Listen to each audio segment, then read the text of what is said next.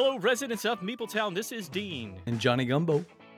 And today we're going to be talking about some games, but specifically a lot of Disney games because we have the Disney expert on this week. So thanks for joining us for episode 127.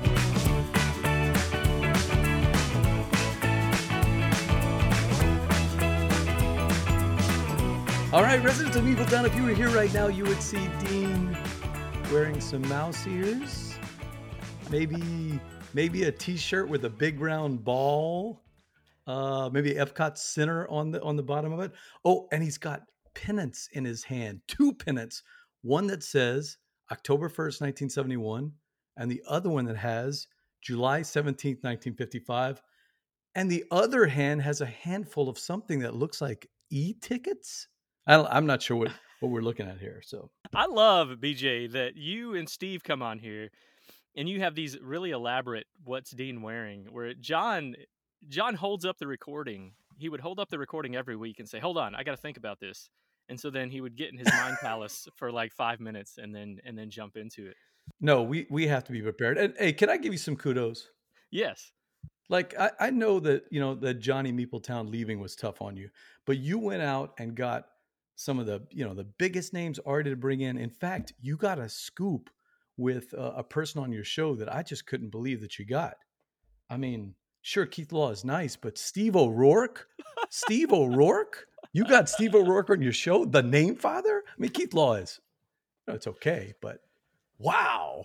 Yeah. What a scoop, man. Congratulations. Yeah, he was quite the diva too. Steve knows how much of a demand he is on these shows, and so he asked for a lot. His wages were high for sure. I bet it was. But look, Dean, I really want to thank you for inviting me on here to talk about our top 100 favorite Disney attractions. It feels like it's going to be a long show, though. 100 is a lot. But I was able to cut down the list. Oh, actually, that would be maybe a better show than coming up with our favorite Disney games. I bet. Do you think you could do 100 attractions? Like if you include food and everything, that you could do a top 100? I could do a top 100 attractions. I could only do a top 3 closets to record a podcast in, though. That's probably, I could only do 3. But Disney attractions, I could do 100. Okay, I'm gonna come back to that. Put a pin in that for a second. All right, we're gonna come back to my recording space today. I want everyone to know who you are first. They've heard us, just like Johnny Pack and Steve. They've heard your name mentioned on here a bazillion times. But tell people, BJ, who you are, what you do. Yeah, and thanks overall for all the shout outs. That's been fun. I love Meepletown. My name is BJ from Board Game Gumbo. We run a blog called Board Game Gumbo, and we also do a video/audio podcast, videocast, every other week. It's a interview show with guests all over the industry, and then on the opposite weeks, we play your games live on Twitch. So that's basically it. I started way back in 2015 or 2016 doing some segments for the Dice Tower and writing about board games. And it just led to starting Gumbo Live. Really, it kind of led probably the same way, if I remember the origin story of you and Johnny. Same thing with me. It was just chatting at Dice Tower East one year and thinking, wow, this would be a fun show. Just 3 people, 2 or 3 people just chatting about board games. Because back then there weren't a lot of chat shows. It was all podcast based where people would have kind of an agenda, a program that they wanted to go through, review games or talk about conventions. There wasn't anything back then where people would just get on and chat. So that's what I was going for, Well, that's great. Well, and you do, I say this all the time, you have such a great thing going over there, the best live event for sure. It's not even close, but and that includes, Twitch playthroughs and all that. I love the interaction, the guests that you have on there. It's just a lot of fun. I love it. A little scoop for into Meepletown. All right, you want a scoop? Here's the scoop. My first Oh, good. A gumbo scoop? a gumbo scoop, which nobody cares about except me. But I was recording in my car podcast. I just got my phone out. This is when I was like, I would like to do a podcast, and so I would pull out my voice recorder of my phone in my car, and when I would drive to work or drive to the store, I would just record stuff, and it was garbage. I think my first one, which never aired or anything like that, was just me talking about King Domino. I think I did a quick review of King Domino, and that was it. But nobody's ever heard this or anything. I probably still have it in my voice memos, is my guess. I didn't know this. Wouldn't that be a great pledge level for it's your you do the Patreon, right? No, you That's do right. the coffee thing. I'm trying to remember. Yeah, we do both now. The reward level could be listening to that first episode and seeing the changes. It was something, and this was before John and I had even talked about doing the show. Is just me, and initially I thought I could do a weekly 15-minute podcast was my thought, and it would just be a review every week, Ah, just a quick review, which actually wouldn't have been that bad of an idea. There's not really much out there in that vein of really really quick board game podcasts. So our friend well, Verla would love it because that'd be perfect for her workouts, you know? that's right, that's right. She complains anytime a podcast gets over an hour because she likes to keep her workout, within an hour. Yeah, yeah, yeah. I hear it from her. She tells me for sure. Thanks to you and Steve, talking about your health journey has kind of inspired me and my wife. So I just want to tell you, I've lost like 8 or 10 pounds since we started this thing. I was watching some old videos of Steve and I interviewing Grant Lyon, and we both have the considerable jowls here that Oh yeah, that thankfully being inspired by you and our friend Topher Graves, just to get healthier and lose weight. So appreciate you, yeah. man.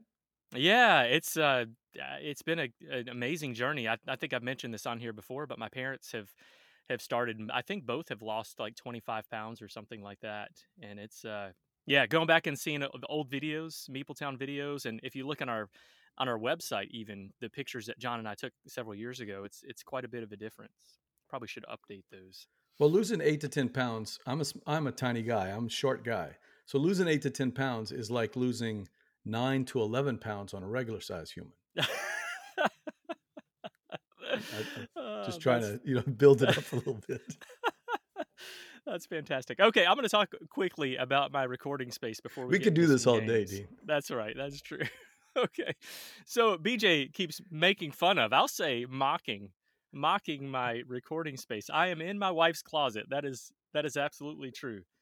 Because we have a puppy. We have a new puppy who is in the house, and I didn't have time to go over to the studio. I wouldn't have time to leave. We're recording really early in the morning this time. And so I had to make a decision of where I was going to record where you couldn't hear the puppy, and my wife's closet was the best place. So that here we are. Uh, Side note, this is my it's an old closet too. recording trick inside your closet. But no, it's an old recording trick, recording in your closet. So you're getting great sound. You get that nice, that the depth and fantastic. I mean, I don't know where you're getting that. I'm joning you about it. I think it's fantastic seeing a picture of you with all this clothes behind you. Now that's It- the mental image I'm always going to have when I hear, because normally when I think of Meepletown and I hear you and John or you and your guests like Keith Law talking, I just assume you're in a giant skyscraper looking out over the park and the millions of Meepletown residents walking back and forth, the cacophony of the buses and the monorail that you have that takes you from your house in Village Meepletown over to downtown Meepletown where you do the show each week. yeah. But now that's lost. Now it's Well, Dean in a closet. this for this recording, the what you just described is an average week, but Oh, you okay. know, Yeah. I had to tone it down a little bit. I'm ready, BJ, to talk about some games. And I'm Oh, really interested in particular in hearing about the game that you're going to talk about because I've talked a lot about 25th century games lately, but I haven't had a chance to play this game that you're about to describe, which is Blazon, right? That's right. I'm showing for all the listeners. That way they can see the cover in your high def audio. This is Blazon. It's a game by Dave Conklin with fantastically gorgeous art from Ian O'Toole. I know you like Ian O'Toole art, right? Love it. Love it. Yeah. Chad Elkins over at 25th Century, who, by the way, is there a nicer person in board gaming? Oh, yeah. Chad is top notch for sure. Always a friend of the show for sure. I first encountered Chad whenever I purchased a copy of the space game, and I'm just drawing a blank now. The Splendor space game. What is the name of it? Oh man, I can't believe I'm drawing a blank. The Space space Explorers. Space Explorers, fantastic game that Chad imported over from one of the Russian studios. I can't remember which one. Fantastic game. and that's where he kind of got on the radar. But now 25th century games, I mean, you can build your collection just with 25th century games. They've got Oh yeah. everything from party games, green team wins, to strategy games like this. And my wife and I like playing these. And you know who else likes this? Our friend Jay Bell. Jay Bell likes playing these spatial puzzle type games. Jay Yep. is really good at those games. He will mop the floor with you on it. Oh, I'm aware, very aware. I can't remember if I played Blazon with them. Jay will pick on me. The Jay Bell will pick on me later, but I just don't remember. But I got to play Blazon the other night with Mitchell from the Beans and Dice podcast. His copy just came in just like mine. So mine's still in shrink wrap, but Mitchell's was broken out. And Blazon is a game about heraldry where you've got this shield and you're trying to spatially put all of the components that go on a person's shield. So think if you've been to France or Europe and been through the castles and you've seen all the heraldic symbols, that's what we're talking about. So already the theme appeals to me. The art is just it's just wild. You just don't see this in a regular board game. It's got that dark colors and just that old world style of art with the deer and the antlers and the leaves and the trees, and you've got all these different symbols that you recognize if you've seen any kind of heraldry or shields. So those two things already, that's the kind of thing that I'm looking for. I am a visual person, so I'll buy games sometimes just from the name or from the look. That's just the way it is. But it's the gameplay that stands out in this thing. It is very, very thinky. So it's not a game I'm going to recommend. You and Keith Law were talking the other night in your podcast about what's that? I'm trying to remember the phrase you used. The honk and hoodle. Honk and Hoodle. That's the Louisiana version of Hoot and Holler, I think. Hoot and holler. That's it. Yeah, hoot and holler game, right? This is not a hoot and holler game. This is more like you were describing, where you've got to really think about your turn while the other players are playing. So there it does get kind of quiet. But if you watch me and Mitchell, we streamed it. If you watch us, we're interacting. When you're streaming a game, we have to remember, and I tell guests that come on the show that I know you want to be buried in destroying me on live on TV because that is fun. And by the way, it happens all the time. But you can't just be focused on demolishing Dr. Gumbo into the ground. You have to talk to the chat crew. And so we had to talk out what our decisions are. And yes, you're giving away some of your strategy and where you're thinking and what you're going. But isn't that the fun of? I mean, I don't really want to watch people play board games just to see their heads down and they're making moves. I want to hear what they're thinking about the game and what moves they're making and why they're making it. Right? This seems to be very much that type of game. The game that we talked about on the last episode is Gartenbau, which seems to have some of that same pretty simple rules, but high in the cognitive value of this and the thinkiness of this game. And so I'm really interested in trying this out. The look of it is what drew me in, just like you and probably everybody else out. But honestly, I thought this game was about reindeer, was about Okay. specifically Blitzen. When I first saw the cover of this, I was like, "Oh, that's an interesting concept for a for a board game title." I was wrong. I didn't realize what Blazon meant until reading through the rules. And I haven't played this yet, but reading through the rules, by the way, the rule book of this is great because it has all different nuggets throughout. History lessons galore all throughout the rule book. So I like I that a love lot. games like that. I love games that flesh out the history behind the game or the development of the game. Our friend Philip wrote the backstory for Watergate, and if anybody hasn't read the back of the rule book, you're going to get a great history of Watergate from that Philip Millman wrote. So Blazon does have that lots and lots of flavor. Essentially, the question: do you feel like you're really building out a medieval shield and herald and everything that the game promises you? Probably not. But does Sagrada really feel like you're building out actual stained glass windows? No. But while you're playing, the dice do feel like they could be stained glass as you're building it. Same thing with Blazon. As you're building out your shield and you're looking at all the symbols, yes, it's spatial puzzle. Do I put the particular symbol on the top or the bottom of each section of the shield? It matters because you have to fill those patterns the correct way. But essentially, as you're looking at it at the end, you see all these wooden pieces that have the heraldic symbols. You have all the little different blazons all over your shield.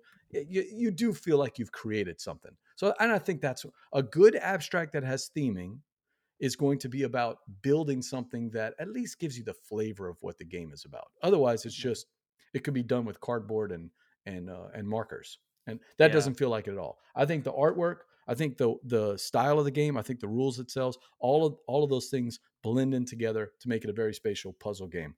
That being said, just like Garten Ball, I don't think it's for every game night. If your game night is all about just tossing cards and yapping with people, maybe that's not what it's going to be. But my wife and I like playing puzzle games, so Yeah. this is the kind of game we're going to like.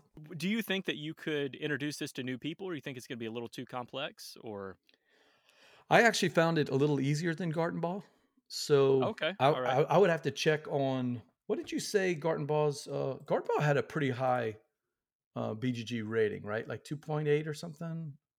The weight of that, I actually didn't talk Yeah, the about the weight. weight when we talked about it. I had just mentioned that I felt like the teach and the rules were overall fairly easy, but it's not an easy game. It's Let's pretty see if I thinking. let's see if Dr. Gumbo knows what he's talking about. So Blazon has a 2.13, Gartenbaugh has a 2.25. So technically I was correct. Gartenbaugh Okay. does feel a little bit more thinky. And I did really feel like that playing Gartenbaugh. I thought that one was a little bit more challenging to teach to newer players. I don't think I would have much trouble. A weight rating of 2.1. I mean, that's not the three rules of Ticket to Ride, of course. It's more than that, but I've had success teaching games just like this to people that are new to gaming. So yeah, I think you could. I think though that if they don't like puzzles, you're probably not going to like this game. Okay. All right. Well, I've made it through pretty much every game in the 25th century line recently. It seems like there's been a lot that I've played, but this is the one I haven't got to the table yet. So I'm intrigued. I I did can't like wait. the name of your new podcast, Meepletown, brought to you by 25th Century Games. That's right. It probably seems that way. It's funny we go through these phases. Devere is another one we talk about. I actually considered talking about a Devere game today, which I'm going to hold off until Me a future too. I'm episode. just curious, which one was it? Jerusalem. Have you played that? Mo- No, I I know haven't played Zero. it. It's coming in, but I played Okay. Bamboo recently. But you know what? We'll talk about that another time. Okay. All right. Wow. Okay. Yep. We already talked about Bamboo. We did our review of that. Yep. And I need more plays of Jerusalem. Actually, that might be a full on review. That it's possible that's going to be Darren and I's first full on review together, which won't come until June. Um. Yes. Yes. I have lots and lots of thoughts on that one, so I will hold off on that. All right. I The have one game I'm going to question talk. about Oh Jerusalem, yeah. if you don't Go mind. ahead. No. Go ahead. Is it going to be in that same style box of Red Cathedral and Bamboo? Because I haven't got my copy yet. No, it's a giant box. Actually, it's sitting over here somewhere. I can't get to it. I can't quite reach it in this closet, but Oh it's wait, a look, it's behind that parasol, or is that a sundress? Look, it's right there. Look right behind that. No, it is a Ticket to Ride size box, but it is chock full of a lot of stuff, a lot of wooden bits and stickers. Lots of stickers. If you can get a copy of Oh, this nice. used, I think that's the way to go. Not really, but if Oh, you can get a copy of it used that's already been stickered, that would be I would have loved to have gotten that, but as it is, I got a brand new copy. so do you keep games actually in this closet? Because I'm wondering where that escalator goes. I That's the world's biggest closet. You should, viewers, really, Meepletown residents, you should see there's an escalator in the back of his wife's closet. I'm assuming it goes to the shoe department, or Well, it's maybe the the returns. high-end gaming closet is what it is. So only the best, finest quality games down there. It's just like any department store. The second level is all Christmas themed games. It's like Christmas decorations and things. You get your toy bear there. You have a game. I want to hear about your game. I'm really interested because in our little crew to gumbo, this was a game that just went bzzz all over our phones. Like everybody was buzzing about this game. So I'm very curious. Yeah, it's funny. I had to go back and look at my show notes, and best I can tell, I haven't talked about this yet, which is a surprise because I've played this a decent amount lately. That's you want to hear what it is? Star Wars: The Deck Building Game. This is all the buzz. It's a fantasy flight game that was released. I don't know, maybe a month or two ago, something along those lines. And this is a pretty simple deck building game. You've got it's a head-to-head deck builder. I'll go ahead and say that first. So you have one side who's playing the Empire, the other side that's the Resistance, and you are battling it out, trying to take out each other's bases. And in the I guess the easiest version of this, you are trying to take out 3 bases of the other player, and that's your victory condition. It changes, there's lots of different bases, you can lengthen the game if you want to, because it's a pretty short game overall, it's about 30 to 45 minutes, and you have a row of cards that you're gonna be buying, and now this is kind of where the interesting piece comes into the game, because I'm buying my cards. Let's say I'm playing the Empire side, so I'll buy my cards, but if you have any of your cards in that center area, then I can destroy those cards by spending your battle points or whatever it is. So you have resources that buy cards, you have your battle points that attack the base and also attack ships of the other player, but they also attack cards in the center row. And let's say you have Chewbacca out there, and I don't want you to buy Chewbacca. So I'm going to destroy Chewbacca, and that will give me a one time bonus, maybe some buy power, maybe something that's going to move my force meter, because there's certain abilities that will trigger if the force is on my side as opposed to your side. And that's it. It's a really simple game that feels a bit like Star Realms, but I haven't dug into all the expansions of Star Realms to know how similar it is. The similarities lie in the fact that I have my faction that I'm buying from the center row, and I'm trying to destroy your bases. Like that really is where the similarities lie. But the destroying the other player's cards really is what sets this game apart from something like Star Realms. Are there famous characters in it? Oh yeah. I didn't even mention that. Yeah, so and there's a lot of room to expand. So you'll see. I'm trying to think. Luke Skywalker, you'll see Darth Vader, you'll see Chewbacca and Han Solo. You've got some of the newer characters in there. Andor is in there. I'm trying to think who else. But there's actually there's a lot of ships and some droids in there, some bounty hunters, things like that. Boba Fett is in there, but there's a ton of room for expansion in here because there's a lot of characters that were Mhm. left out of here, and that's probably going to be the route that they take anyway on a game like this. And one side's the Empire and one side are the Rebels, or do you Yeah, have other factions? that's right. So it's So just one, 2 players then, basically. just two players. Yeah, two player only, and So I'm just attacking you. You're attacking me. so when you attack Obi-Wan, he gets to come back and say, "You were the chosen one, my Yeah, brother. You were the chosen one." Did that you happen can during the game? you can quote this till your heart is content for sure. I don't think that exact quote came out in our games that I've played, but there were some other ones, taking the higher ground, that sort of thing. Um, Right. but I played this with my wife. I've only played this with my wife. We played it probably 3 or 4 times at this point. I wasn't sure if she was going to like it. She doesn't always love these head-to-head combat games, but she really enjoyed it. And I know theme probably has something to do with it. She loves deck builders. This is a hit for us, and it's a weight 1.97, so it's a pretty light game. And I recognize there's going to be some diehard heavier gamers and also some diehard Star Realms people that probably will turn their nose up to this. But for me, this is a big hit. And I got rid of Star Realms years ago, and I just wasn't. I don't know. It didn't connect. I like the game fine, but it's not anything I played very often. But this one, I'll get lots of plays just because my wife loves the theme and loves deck builders. Well, I mean, I do see her Han Solo costume in the back there. I think that's Han That's right. Solo That's on right. that back rod. Well, okay, so that leads down. Maybe it could be Ray. There's an elevator right down that's right behind there that goes down to the Star Wars costume department in our house. The costume department. Okay, But so she gave it a thumbs up. yeah, big thumbs up. She likes this one quite a bit. I have not played this with my 11-year-old. I think he would like this too. We just haven't had a chance to play it yet. But you have not played it. Is this something you have a desire to play, or you don't care? No, I love deck builders. So, and my nephew Jared, who plays with me, we both like deck builders. I think I like him a little bit more than he does. But I actually started playing, hobby games in the '90s, playing Magic: The Gathering with my wife. So, Hmm. I think now she got bored on Magic after a couple of months, but we played Dominion together a lot. Yeah. So I this is something I'd want to play. We've never played Star Realms together, um, but she loves Star Wars.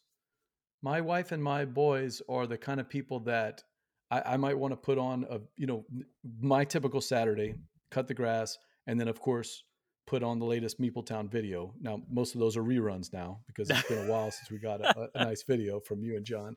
But that's my Saturday tradition is watching Meepletown videos.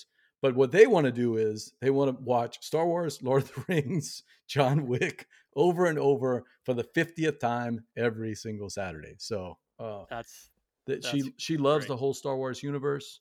She loves the spoiler alert. She loves the Star Wars area at Walt Disney World in near outside of Orlando, Florida, Mm. and so I think she would like Star Wars: The Deck Building Game. Yeah, yeah, definitely check this out. If somebody likes deck builders, if you like Star Wars, it's absolutely a no-brainer. I'm gonna make a quick plug before we move on to our all Disney all the time talk, but this plug is you just reminded me a video. We haven't put out a video in a while. I'm gonna release a video next week. How about that? What? Yeah, that's right. That's right. It's gonna happen. It's going to be the Kickstarter for Pioneer Rails comes out next week, and so I'll have Oh, a the video Matthew that we Dunstan release. game. That's right, that's right. I've been a big fan of that one, been playing that one quite a bit. I did talk about how to play that and all that on a previous episode, and so if you wanna go back and listen to that, go for it. I don't know which episode it is right offhand, but I'm doing a video for their Kickstarter just because I think it's a lot of fun, and, I think people are really gonna like this one. Yeah, I'm going to check that one out. That is a Kickstarter I am interested in. I'm not sure where in the future we are with this podcast. Oh, And oh, by the I way, said next week. It's actually going to be it launched yesterday. How about that? yeah, it launched yesterday. Hopefully, I remembered to cut my grass yesterday because I'm not sure how far in the future we are. Yeah, Pioneer Rails. That's a good one. I'll be looking for that. I'll be looking for that. Good. I have something for my Saturday morning instead of constantly rewatching old Beebletown videos. Excellent. All right, let's talk about Disney. Top 100 Disney attractions. Okay, go. Just rapid fire top 100 Disney. No, I think today we were talking about the top 5 Disney board games, but they could only be. I followed your list. I followed your instructions. They can only be from the Marvel and Star Wars universe, since those are true Disney. So, I that's what mine are. We're doing 5 Disney themed games, right? That's right. That's right. 5 Disney themed game or actually you said 3, so I did 3 and I added 2 extra ones so that if we overlapped. So if you're good with 5, I can do 5. I can do 5. These are going to Okay. be 5 Disney games, not necessarily the 5 best Disney games. Okay. But these are the 5 best Disney games I've played. How's that? Not necessarily games that come anywhere near my top 100 or top 500. So, Uh, uh, just that's my disclaimer out there, Meepletown residents. I'm not recommending all 5 of these games. These are my top 5 Disney themed games. I think it also exposes that we need some better Disney themed games, but we'll get to that. You and anybody can go back and watch our video.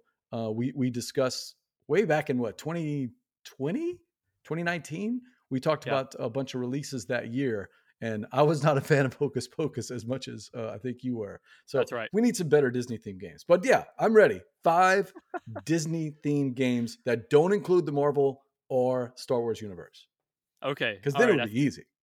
Oh yeah. Yeah, yeah, yeah. I think so because there's a lot of those that probably is for sure some that have made my top 50 and top 100. But out of these games, I don't think any of these would Well, necessarily. yours would have been boring because all 5 of yours would have been Star Wars: The Deck Building Game 1 through 5. So I'm Yeah. glad we took that out. That's right.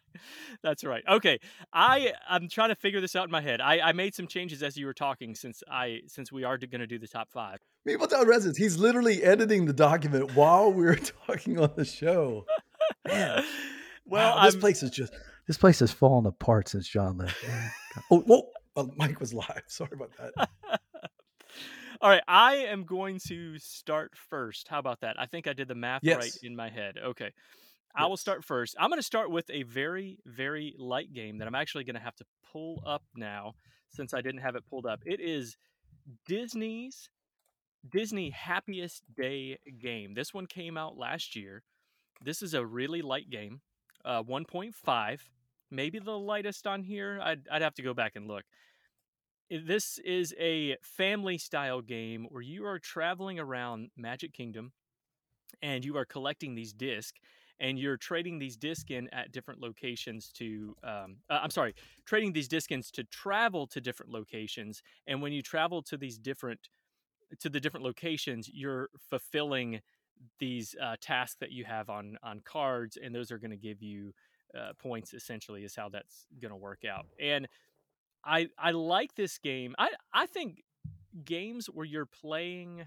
I'm trying to think of a game where you do this. Games where you play a card or play a token or something like that to be able to move. Quest for El Dorado, where you play your Oh, cards to okay. be able to Yeah. move through the terrain. That's kind of like what this is, except you're using tokens, and it's a much simpler. Not much. It's a simpler version of that.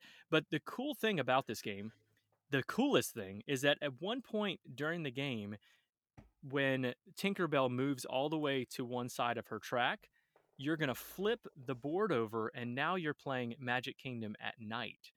And the aesthetics Nice. of this one are fantastic because you've got the 3D castle that sticks up from the board, all of these miniature characters. You can be Mickey and Minnie, and all the main characters, but you're going through during the day, and then you flip over and you're at night, and the reveal of that, when if somebody hasn't seen you set up the game and hasn't seen that side of the board, is pretty cool. When I first introduced this to my family, my extended family, they were like, "Ooh, that's nice." They loved seeing the night side of that castle, or the castle and the park itself. Have you played this? No, I haven't, and unfortunately, I didn't hear a word you said because I was adding links to the show notes for all the different games you have since they weren't already in the show notes. So, just a little inside baseball for the. No, I was paying attention, but Disney's Happiest Day game has actually been on my radar because I thought it looked fun enough for adults, but simple enough that I could play with my little grandbugs Yes, and still get the flavor absolutely. of the Disney parks. All right, perfect. Absolutely. I would say, BJ, that's something I'm looking for in a Disney game, and we'll talk about this when we talk about more like Disney park specific games. I want Yeah, to yeah. have something of a feel that kind of brings me to that place that, like, I'm at Disney World right now, as best as it can. This does it, I would say, better than any game out there as far as you're traveling around Magic Kingdom, and you're going to the different lands, and the all the different attractions are on there, which is that's what you want in a game. So I highly recommend this one. But again, it's a lighter game, but that's good for me because you can play with I can play with my kids, and my kids love playing this game. I just added it to my wish list on BGG. Yeah, seriously, you did a good job of exactly why I wanted to play this game. So, but I kind of forgot about it. So, and it's Funko. Funko automatically, I I kind of grade on a curve with Funko because I like their game so much. I really do. Yep. Yeah, I'm totally with you. And this one doesn't have a lot of buzz. I would say less buzz than most of those other ones, but I just think this one might be better than a lot of those as far as the Steph person that you're Hodges trying to talked about it, attract. right? Probably. I'm sure she's talked about Okay. a lot. Yes, she has. She has. Yes. I don't remember her thoughts on it, but Well, that's a fantastic one.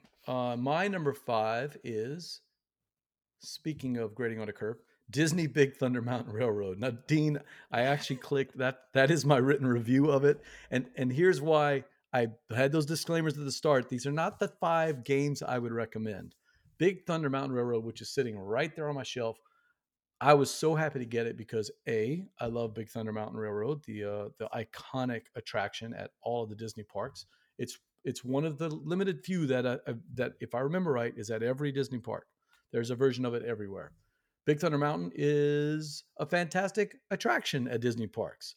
Disney's Big Thunder Mountain Railroad, the game, is not a fantastic attraction in terms of board games. But there are some good things for it. It's Funko, so I kind of went in expecting really good things because Funko games just, man, Prospero Hall knocks it out the park with most of their games. Visually, it looks cool. It's got a the big Thunder Mountain sitting at the top of it. It has kind of that same mechanic from help me, from Restoration Games Fireball Island, where right. you've got marbles just going all over the place. It's got that same kind of mechanic in a small form.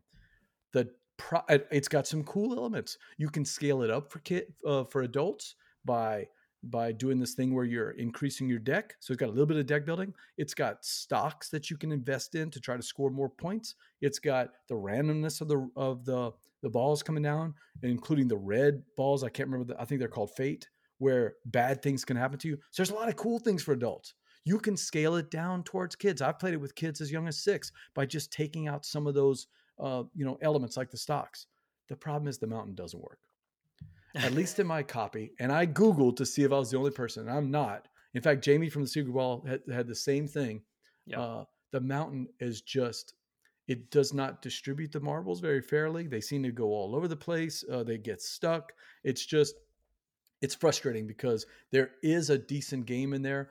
We're talking, look, we're talking uh, honk and holler, hoot and holler. Hoot We're and talking holler. that kind of game, right?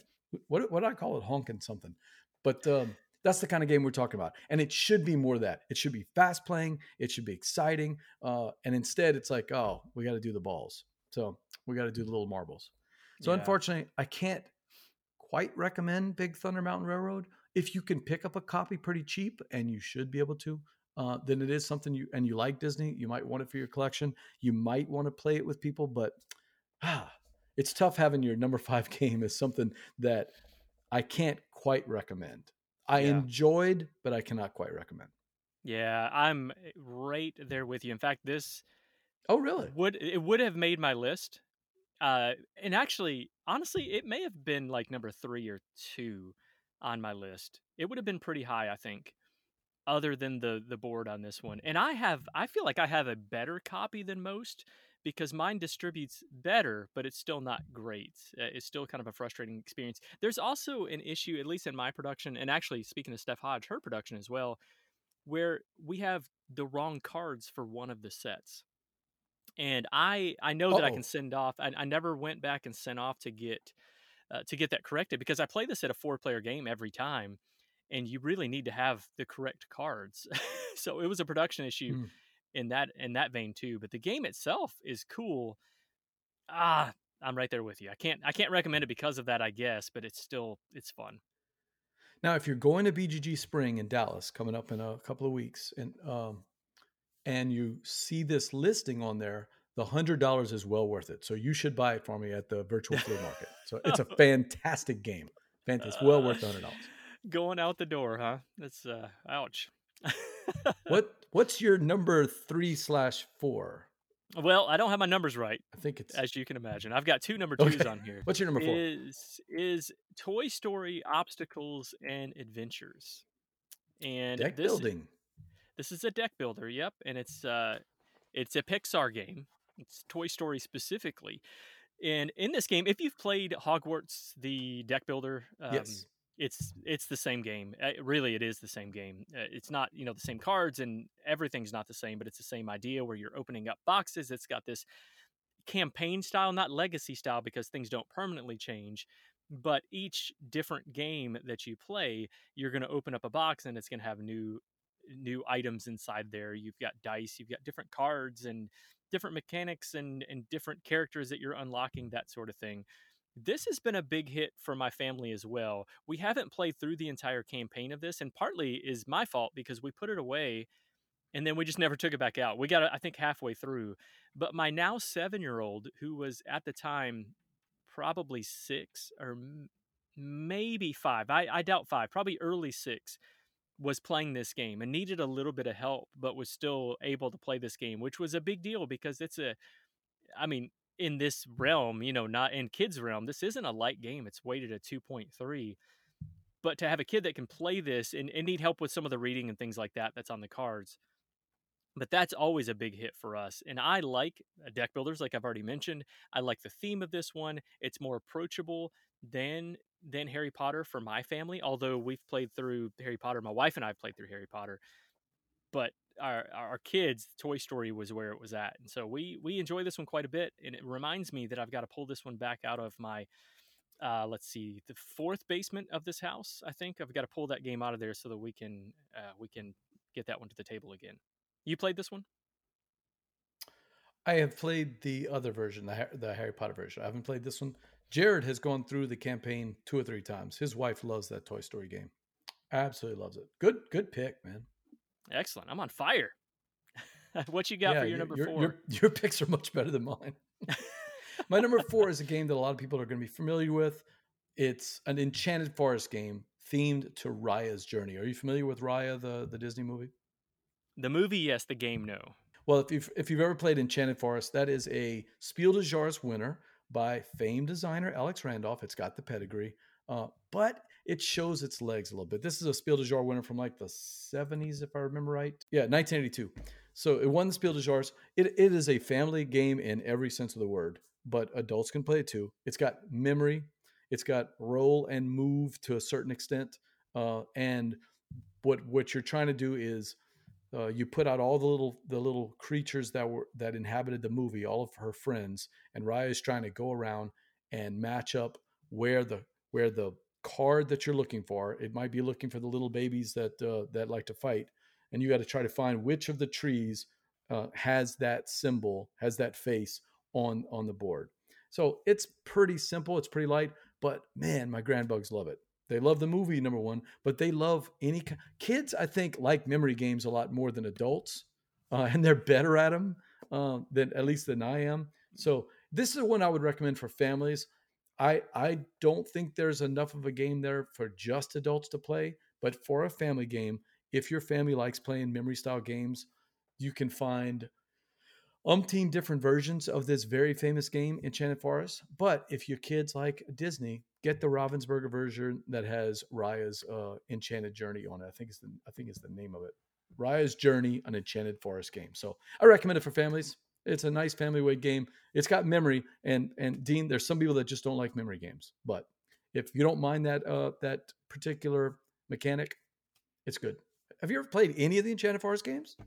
Yes, and I was actually going to ask you. I was pulling this up. We still play this in my house, Enchanted Forest, because I think that memory games are the great equalizer for kids.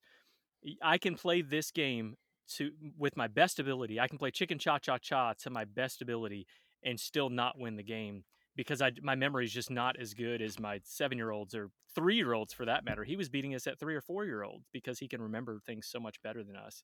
So this is a good pick. I like this game. Yeah, I'm trying to pull it up. There's a game that, oh, maybe I didn't even list it. There's a game that we've been playing. Yeah, Leo. That's right, Leo. It's a game by Leo Colavini, and it was an award winner many years ago. It's Leo Goes to the Barbershop. We play a lot of Hobby style games, Yeah, but Leo Goes to the Barbershop. It's a memory game, cooperative memory game where you're trying to get Leo all the way through the forest to get to the barber shop and cut his hair before all of his hair grows out too wild. My youngest, the 6-year old, is 10 times better at the game than I am. I mean, we would have lost had it not been for the 6-year old. That's embarrassing. I guess. I mean, kudos to kids because they have a better memory. But she would be like, "Oh no, Pop, this is where this color is, or this is where this color is." And I'm looking at her going, "Okay, I'm trusting you." And she was right every time. So we won in yeah. 3 rounds. You get 5 rounds to win the game, and we won in three because she was so good Wow, at memorizing all those things. So, yep, it's the great wow. equalizer. You said it. Well, now I want to check out the Leo game. I've heard you talk about that before. I just haven't looked into it yet. So that's a good pick. The only reason I haven't picked up the Raya Enchanted Forest, by the way, is because we have the original Enchanted Forest that we play all the time. So we didn't feel like we needed a retheme of that one. But Yeah, it's exactly the same. I understand. Your number three is a Disney attraction I'm not familiar with, so you have to sell me on this one. it's a brand new attraction, actually. So this is number three. Yes, Disney, the Haunted Mansion, Call of the Spirits game. That is quite the title for for a game. But in this game, you have a board where you are inside the Haunted Mansion attraction and you are going around collecting ghosts. And new ghost cards come out every time. You're going to be moving your piece around the board and then taking ghosts from those different locations. And what you are doing with those is set collecting. You're trying to get the most points. Some of them are if you have two of these cards, you're going to get 12 points. But if you only have one, you're not going to get any points. Or, whoever has the most of these is going to get all these points.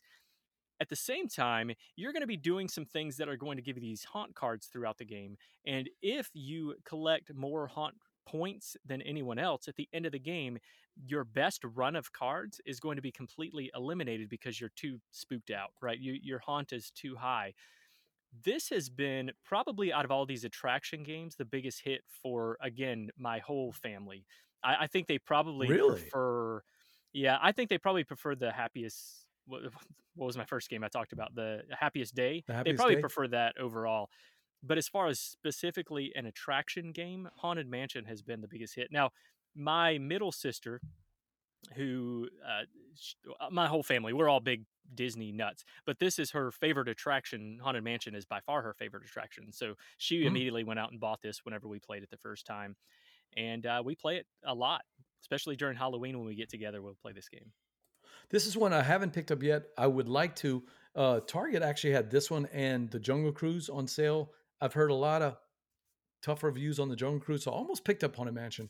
It's on my list. I'm gonna get it. I'm not familiar with this attraction. I think you're probably referring to Phantom Manor, which is the real name of the Haunted Mansion. So- If you've ever been, Forgive me, forgive me. if you've Sorry, been to yes. Disney's, no, I'm sorry. That's the Disneyland Paris Right. version. It's called Phantom Manor. So, no, the Haunted Mansion. Obviously, I'm familiar with. Iconic attraction, fantastic one.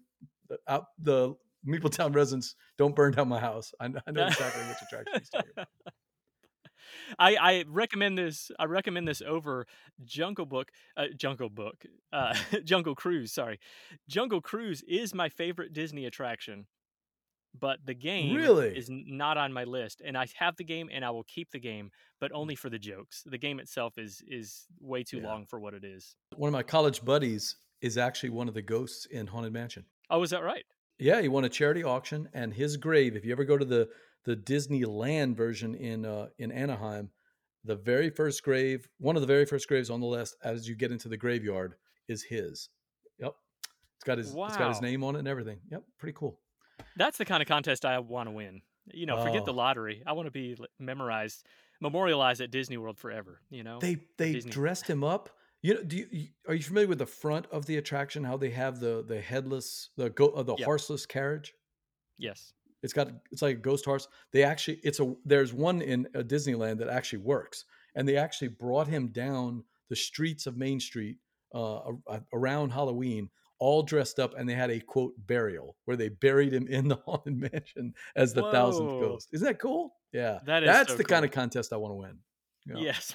and I still remember the joke. So he's a lawyer and a doctor, and his tombstone says, "Here lies Jay, lawyer, doctor, legal clerk, always buried in his work." Something Oh, like that. So that's always fantastic. buried in his work. So Oh, my that's number three. great. Continuing the theme of games I don't recommend on my top five list of all Oh the no. Disney Oh games. no. I picked this one specifically for you because it's designed by a friend of yours, Eric Lang, Eric M. Lang. This is Disney's sidekick from Spin Master Games. I'm doing shtick here. I did enjoy my plays of Disney Sidekick. I just like co-op games where I have at least a chance not to embarrass myself and I mean, at least a chance once every 30 games to win. This is one of the hardest co-ops I've ever played, and it's got this thick, chunky rule book. I'm doing this again because this is a 3D audio podcast, so I wanted the Meepletown residents to see how thick this rule book is. I mean, it is thick and chunky. There's a lot of different elements that you have to understand to play the game. Essentially, what the game is about is you're all the heroes of Disney's attractions and movies. There's a bunch of villains on this beautiful board that represents a castle in the middle with paths that you have to pass around. And you have to build up your characters and defeat all the baddies and storm the castle to save your sidekick, basically. So let's say like I can't remember all the actual characters, but instead of playing Peter Pan, you're Tinkerbell trying to save Peter Pan. Instead of playing Belle or the Beast, you are Lumiere trying to attack Gaston. So it's the sidekicks saving the day. That's the thematic hook with this game. It's just for what I mean when I and maybe this is just me when I see the name Disney or I think about Disney attractions, I think that the game is going to be something that the whole family can enjoy from age 5 or 6 on up. There's no way I'd play this game with my 6-year-old. It's just too No, no. complicated. The rules are too chunky, and I really wanted to like it, but it's really hard. Yeah, yep. I'm right there with you. I've only played this one time, And initially, I when I got this game, some of these Disney games, I'm like, okay, I can pick this up and read the rules really fast and teach my game, and teach it to my family in about 5 or 10 minutes. Well, I picked this game up on the way to a family event and thought that, and I was like, what in the world? There's no way I can teach this game or learn this game. And so that was a big flop that day. And yeah, you're right. I'm right there with you. Not that the game is what it is. It is a fun game. I like it. I know who But it's as for, far though. as yeah, you said you don't know who it's for. No, I Yes. know who it's for. Oh, You you know do. Okay. yeah, you know that person who wants to go to Disney World with their 6 kids, and they buy their tickets on July 4th that morning when they get to the park? And they're not sure if Disney World in Orlando, where at Disney World is the Hogwarts train ride, because that's what their kids really want to ride.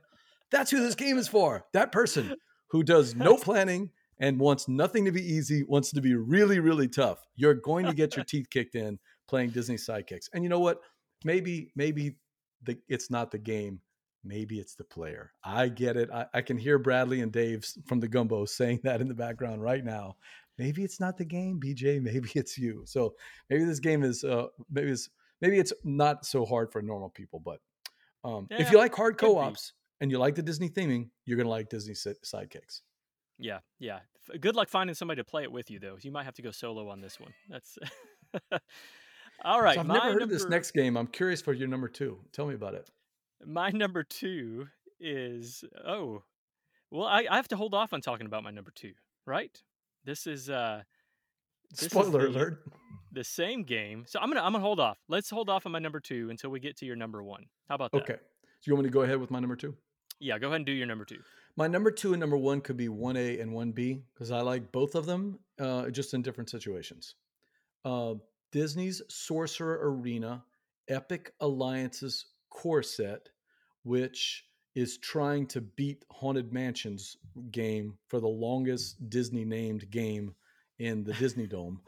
Oh, that's such a long game. And boy, when I was playing the expansion at my local game store last week, I had to tell people I was playing Disney's Arena Epic Alliances core set leading the charge expansion.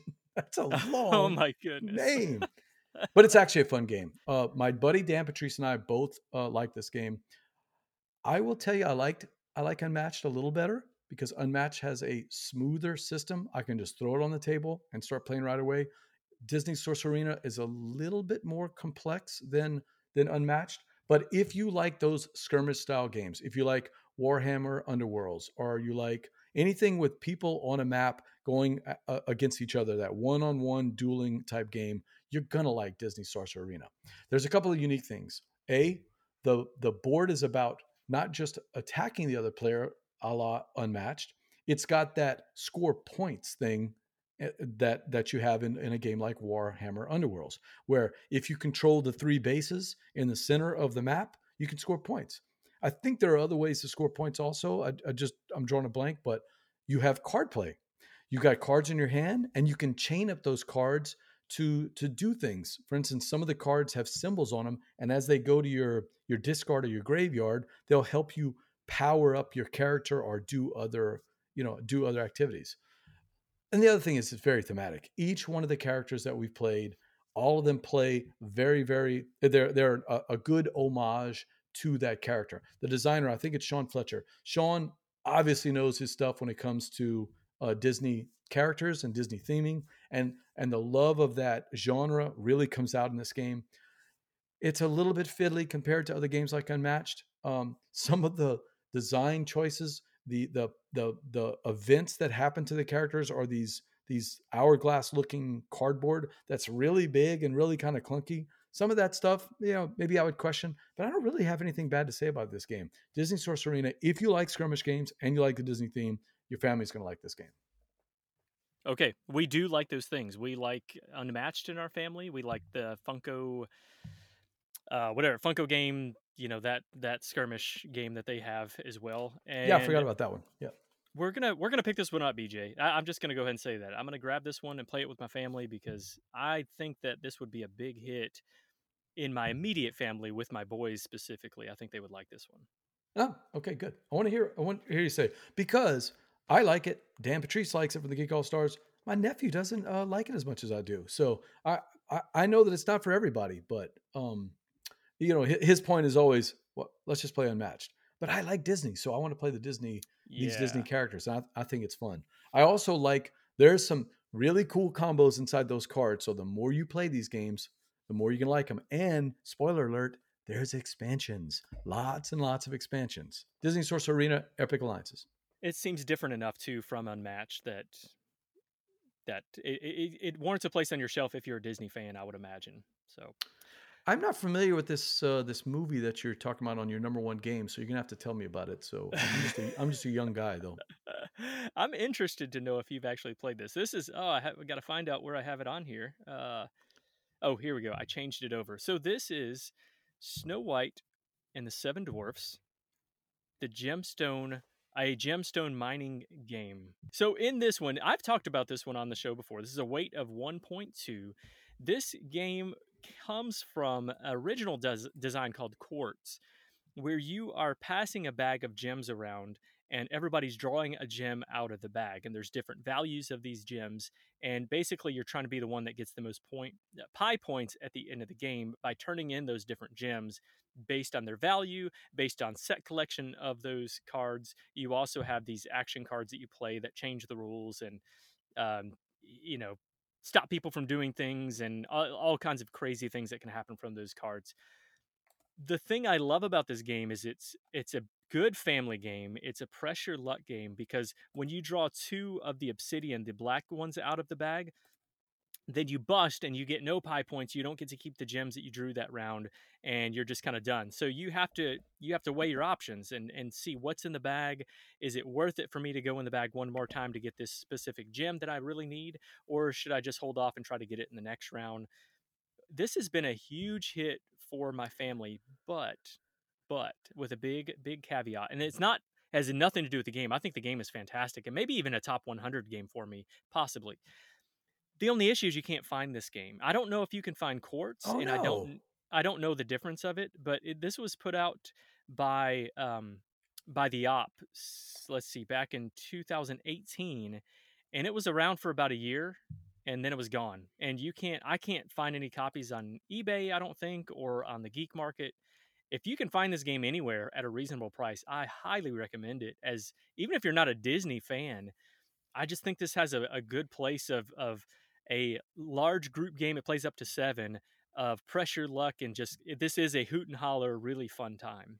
This one looks fun. I gotta admit, I haven't played it, but I'm looking at the pictures and I'm really intrigued by this one. I see a lot of card text. Is that gonna be trouble for pre-readers, or can this be something where, like in Big Thunder Mountain, they don't really need all the card text. You can explain the cards as they come up. Yeah, yeah. So all the cards do is change all the rules. Like in you can reach into the bag and grab four. Uh, what is it? Like four of the gems and keep one instead of just having to draw one out at a time. Okay. So it changes rules like that. You can play completely with young kids. You can play without the cards at all. I think we've done that with our kids when they were really young. Um, yeah, we did. We played that without the cards, and it plays fine too. But it's so much better with the cards if you have a group of people that play together. And so my whole family, which is, I don't know, probably 12 of us that would play this all together, we team up and we just have so much fun playing this. Is a blast. That is, oh goodness, I keep losing it on my screen. Snow White and the Seven Dwarfs, a gemstone mining game. They don't have short names for Disney games, I'll give you that. They don't. I'm in. I like that one. I just put that one on my wish list. See if I can try to find a copy. Although you're right, there's not a lot available. So we're making it easy for Meepletown. All you got to do is go to your friendly local game store and ask for Snow White and the Seven Dwarfs, a Gemstone mining game. They just need to reprint this. I don't know how that would work, but if you're listening, you need to reprint this game. Well, my number one, which was your number two, is a game you can actually find out there in the wild, Dean. A lot of them. You can find copies of Disney Villainous everywhere. And I'm going to sneak in the fact that you can also get Marvel or Star Wars, even though we weren't supposed to talk about that. Although I don't really like the Marvel one. I love the Star Wars one. Don't care for the Marvel one. But Disney Villainous is a game that I, I need to click on. It's 3 to 5 players, 2 to 6 players. Two to six players. Please ignore that. This is a three-player game at max. Absolutely. That's my personal experience. I'm not telling people what to do. Yes, I am. I'm telling you, do not play this with more than three people. I've seen people play with as many as six, seven, or eight because there's so many expansions now. But that's people who they knew that this was the one game they were going to play all night at the game store, and it did. It took them basically all night. I get what they were doing. They were all chatting, visiting, laughing. I can understand that. But if you want to have a nice, tight, fun game that lasts about an hour, what our my friend Chris Kirkman likes to call the 1 hour wonder. Disney's Villainous is perfect for two or three players. What I like about Disney Villainous is each one of the characters plays very connected to its role in the Disney lore. You know, the each one of the different, for instance, Prince John is King John or Prince John is all about collecting gold. All the different Radigan is about putting together this plot, and you got to power him up to the robot. Basically, you are the villains of the Disney universe, and you're trying to snatch victory from the jaws of defeat that happens in all of the books and movies and park attractions. So you finally get to flip all the Disney stories on their head and play the other side. Each character has a unique board, and each character has a unique deck. Two of them actually, their regular player deck and then the Fate deck. And as you take your player meeple and move them around your board, you're going to power up some of the actions, which is like getting the money that's the value in the game, or playing cards, or attacking any heroes that are trying to invade your little part of the kingdom. So it's easy to teach. The base game, the Disney Villainous game, comes with a couple of characters that you can literally give Grandpa Jones, anybody you want to, somebody brand new to the gaming. You can say, "Here, play Prince John. All I want you to do is get this much power." And essentially, that's it. They're just moving their meeple around trying to get power. Or you can play some of the expansions are really complicated, really deep, really tough to win. One of my personal favorites is the villain from the Frog Prince, the Princess and the Frog. That is Felicia Doctor Facilier.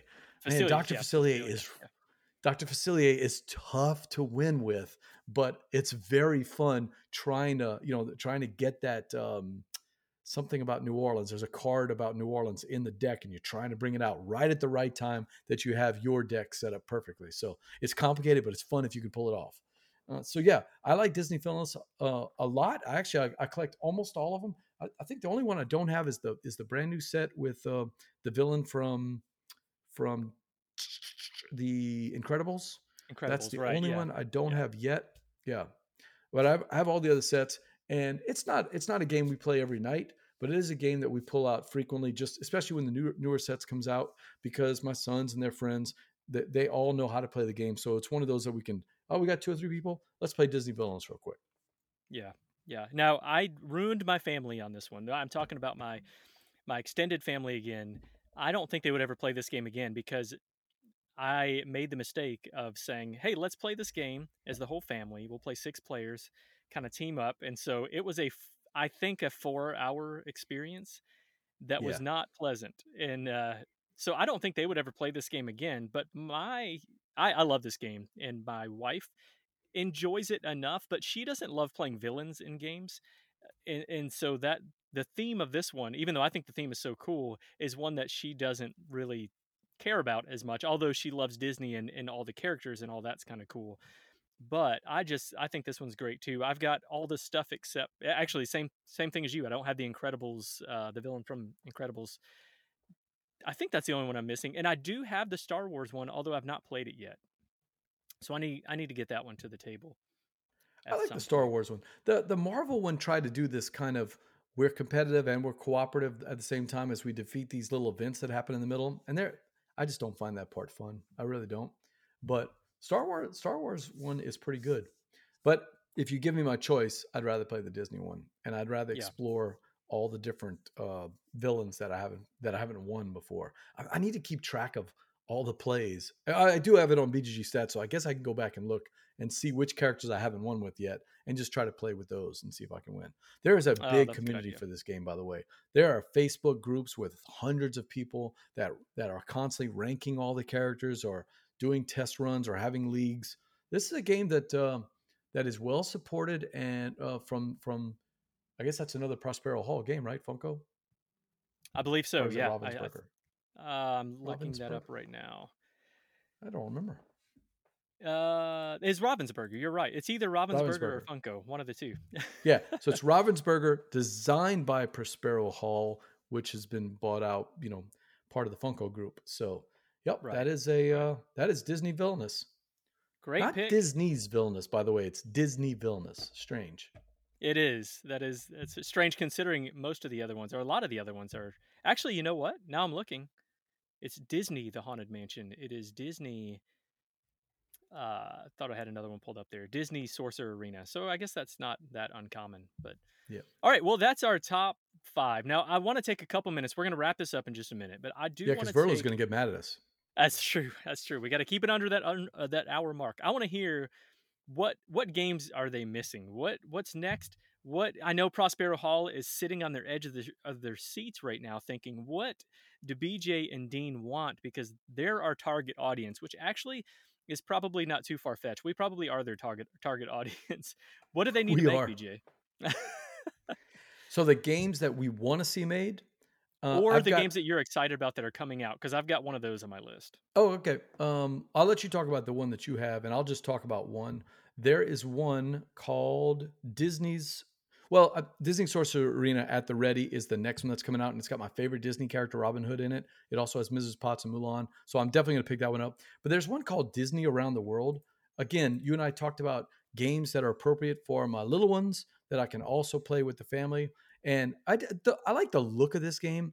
It's got um, it's like a combination of traditional Disney uh, characters and look, along with the Mary Blair style art from It's a Small World. So if you're familiar with It's a Small World's art, it's like a combination of both of those. It's a game that's coming out this year from Ravensburger.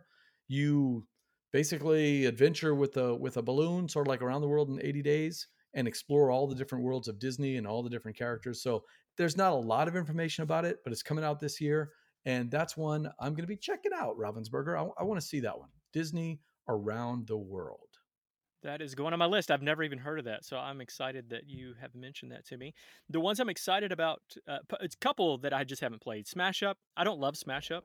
Uh, let me Mm, just say that, but I am interested in trying Disney Smash Up to see if it's something I would like.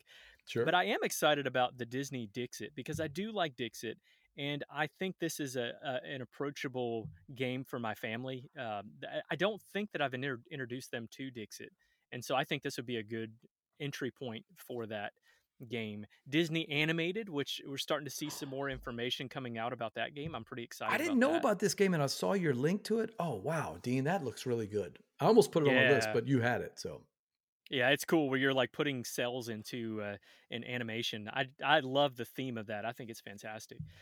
And then the biggie, which you talk about big Facebook groups. There are thousands of people already making thousands and thousands of dollars off of the cards for a game that has not even released yet, and that's Disney Lorcana look, from to be Ravensburger. fair, it's on both of our lists as higher than number one. Whatever that number is, that we just, as humans, our brains are too small to understand what the number higher than one is.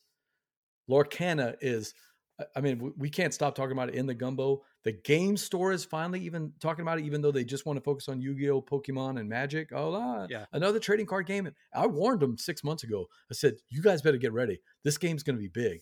And now they're calling me going, hey, wow, we need to be prepared for this. Yeah, you Yeah. sure do.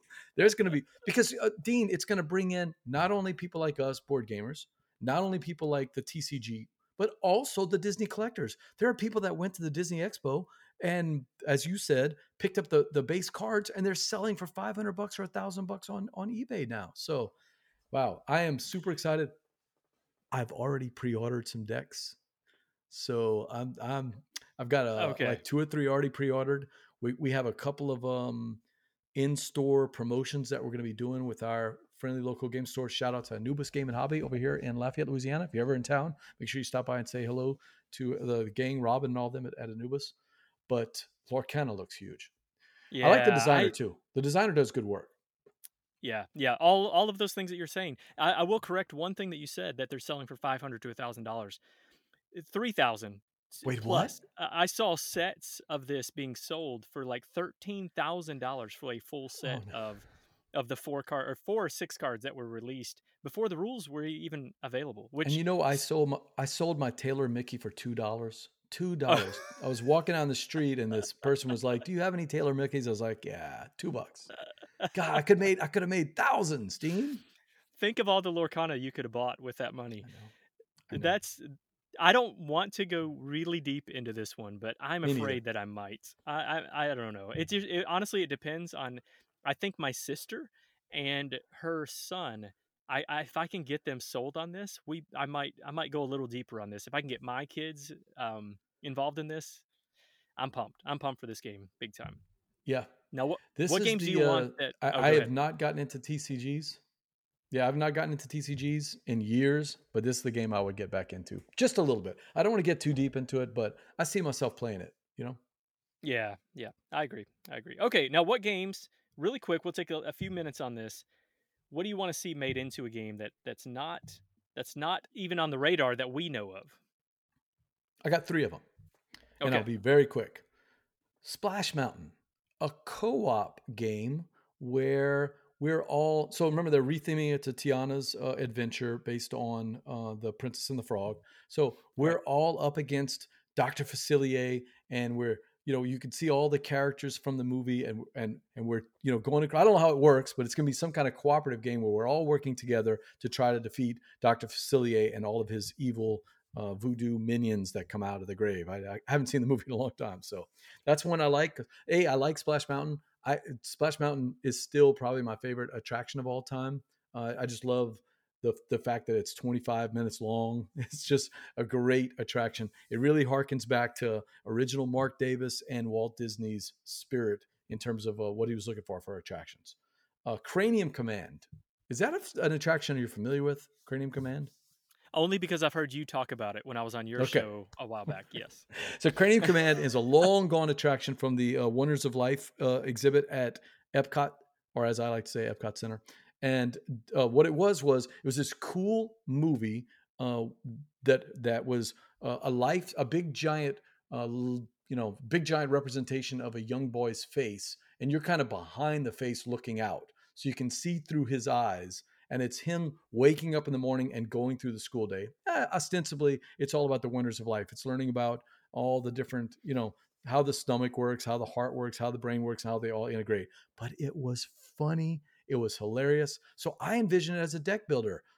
We're all competing as little young sixth graders, and we've got a deck that is empty, right? It's hungry. It just woke up. It doesn't want to go to school, and so you've got to uh, sort of like Dominion style. You're trying to get cards that would help you get a perfect day by the end of the day, and that would be the goal of the game. So that would be Hmm. Cranium Command. And the last one is, and I just came up with this morning, a Euro game based on all the parks.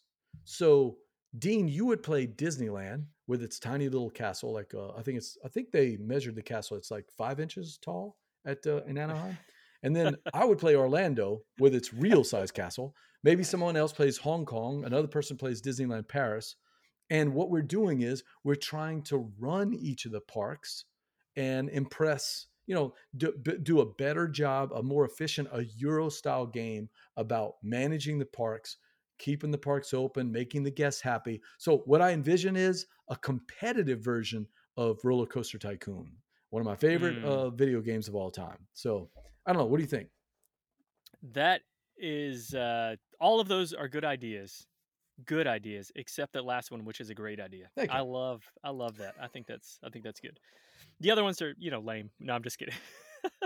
I real fast. Yeah. Only one of mine that I'm just like super. I would be really excited about. Well, that's not true. Probably two of these. Pirates of the Caribbean. I would like to see something, but probably in the same vein as the other ones. Big Thunder Mountain, Haunted Mansion, something that's light for the family. That's just an attraction we love a lot as well. The Epcot World Showcase game, that the World Showcase is probably my favorite thing in Disney parks in general. which is a large area. But it could be a rondel game, it could be traveling around, whatever. There's lots of different options that you can go that route. And in reality, this doesn't really need to be a Disney themed game. It's just I like the idea of traveling around to all these different cultures. It really could just be, a traveling the world type of game. Although I I like like that. I like Epcot. So, uh, game based on Walt Disney specifically, the person Walt Disney, not the parks. And I don't really know what this looks like, but there's Lacrimosa does this, and it's a Euro game, which doesn't really feel like your Mozart or anything about Mozart. It's a fun game, but it's not super thematic. I would like to have something that kind of teaches history about the life of Walt Disney, and but also is a fun Euro style game. And then my last one is probably the one that I would be most excited about, which actually could be in the same vein of what you're talking about as the all the parks, but I was just specifically thinking of like a building up Magic Kingdom, a tile laying game where you're building up a park. But it could very well be that you're building up any of these parks, and it could be very well what you're talking about, this Euro style game of running a park. I like that a lot. How is there not a Carcassonne Magic Kingdom where it's a tile laying game where Ooh, you're building out your own version of the Magic Kingdom? that's Wouldn't a you great play that? idea. Oh yeah, yeah, absolutely. And that's there's a lot of people who play Carcassonne outside of the hobby that are also Disney fans. This one could be huge. Can we go ahead and trademark that, so that they don't Yeah, steal it from us? That's we're gonna call J Bell, the J Bell, right after this interview, and we're gonna get cracking on the three of us designing Carcassonne, the Magic Kingdom. that's a good call because we need a pro to actually help us. I'm not good enough. Oh, Jay's gonna Evan, have to be in. Oh, or Evan. We got lots of people that could help us we'll out with bring in this. Evan. We'll bring in Pull in DJ Johnny Bell, Pack. Pull in Johnny Johnny Pack to do some of Pack. the Oh yeah. Well, would development. you play? Johnny Pack loves Carcassonne. Would you Yes, play yes, Johnny Pack's version of the Magic Kingdom Carcassonne? Oh my God! Heck yeah! absolutely, Heck yeah! absolutely. I would. Yeah, yeah. Kungaloosh to that. That's what I say. Hoot and holler. All right. Kungaloosh. So BJ, we're gonna wrap this up. Why don't you tell people, if I love BJ? That's what they're thinking right now. Listeners are thinking, I love this guy BJ. How do I get more BJ? Yep. How do they know where you're at? So you can find us at Board Game Gumbo everywhere. So that's on Twitch, on Instagram, on YouTube, on Twitter, everywhere. Or you can go to our blog at boardgamegumbo.com. And if you go to our YouTube channel, youtube.com/boardgamegumbo, you'll see an awesome interview of me with the Meepletown people. I had Dean and John on the show with Steve. We had a fantastic time. In fact, John didn't know that Steve had introduced me to you guys, the podcast, I mean, that I was actually a listener at the time. And I kept throwing in all these references as I like to do. And John kept going, he kept looking at you going, this guy's really listening to our show. And yes, I've been hooked on Meepletown ever since then. I tell people all the time, it's one of the best podcasts out there to listen to. It's also up for nomination for BGG. So I did nominate Meepletown. Good Hey, luck to that. excellent, excellent. Well, that kind of leads us into wrapping up our side of things. But love to have your nomination. If you think that we're a good podcast and you would like to do that, you can go to Board Game Geek and vote for us on there, along with other games that are up for the Golden Geek Award as well.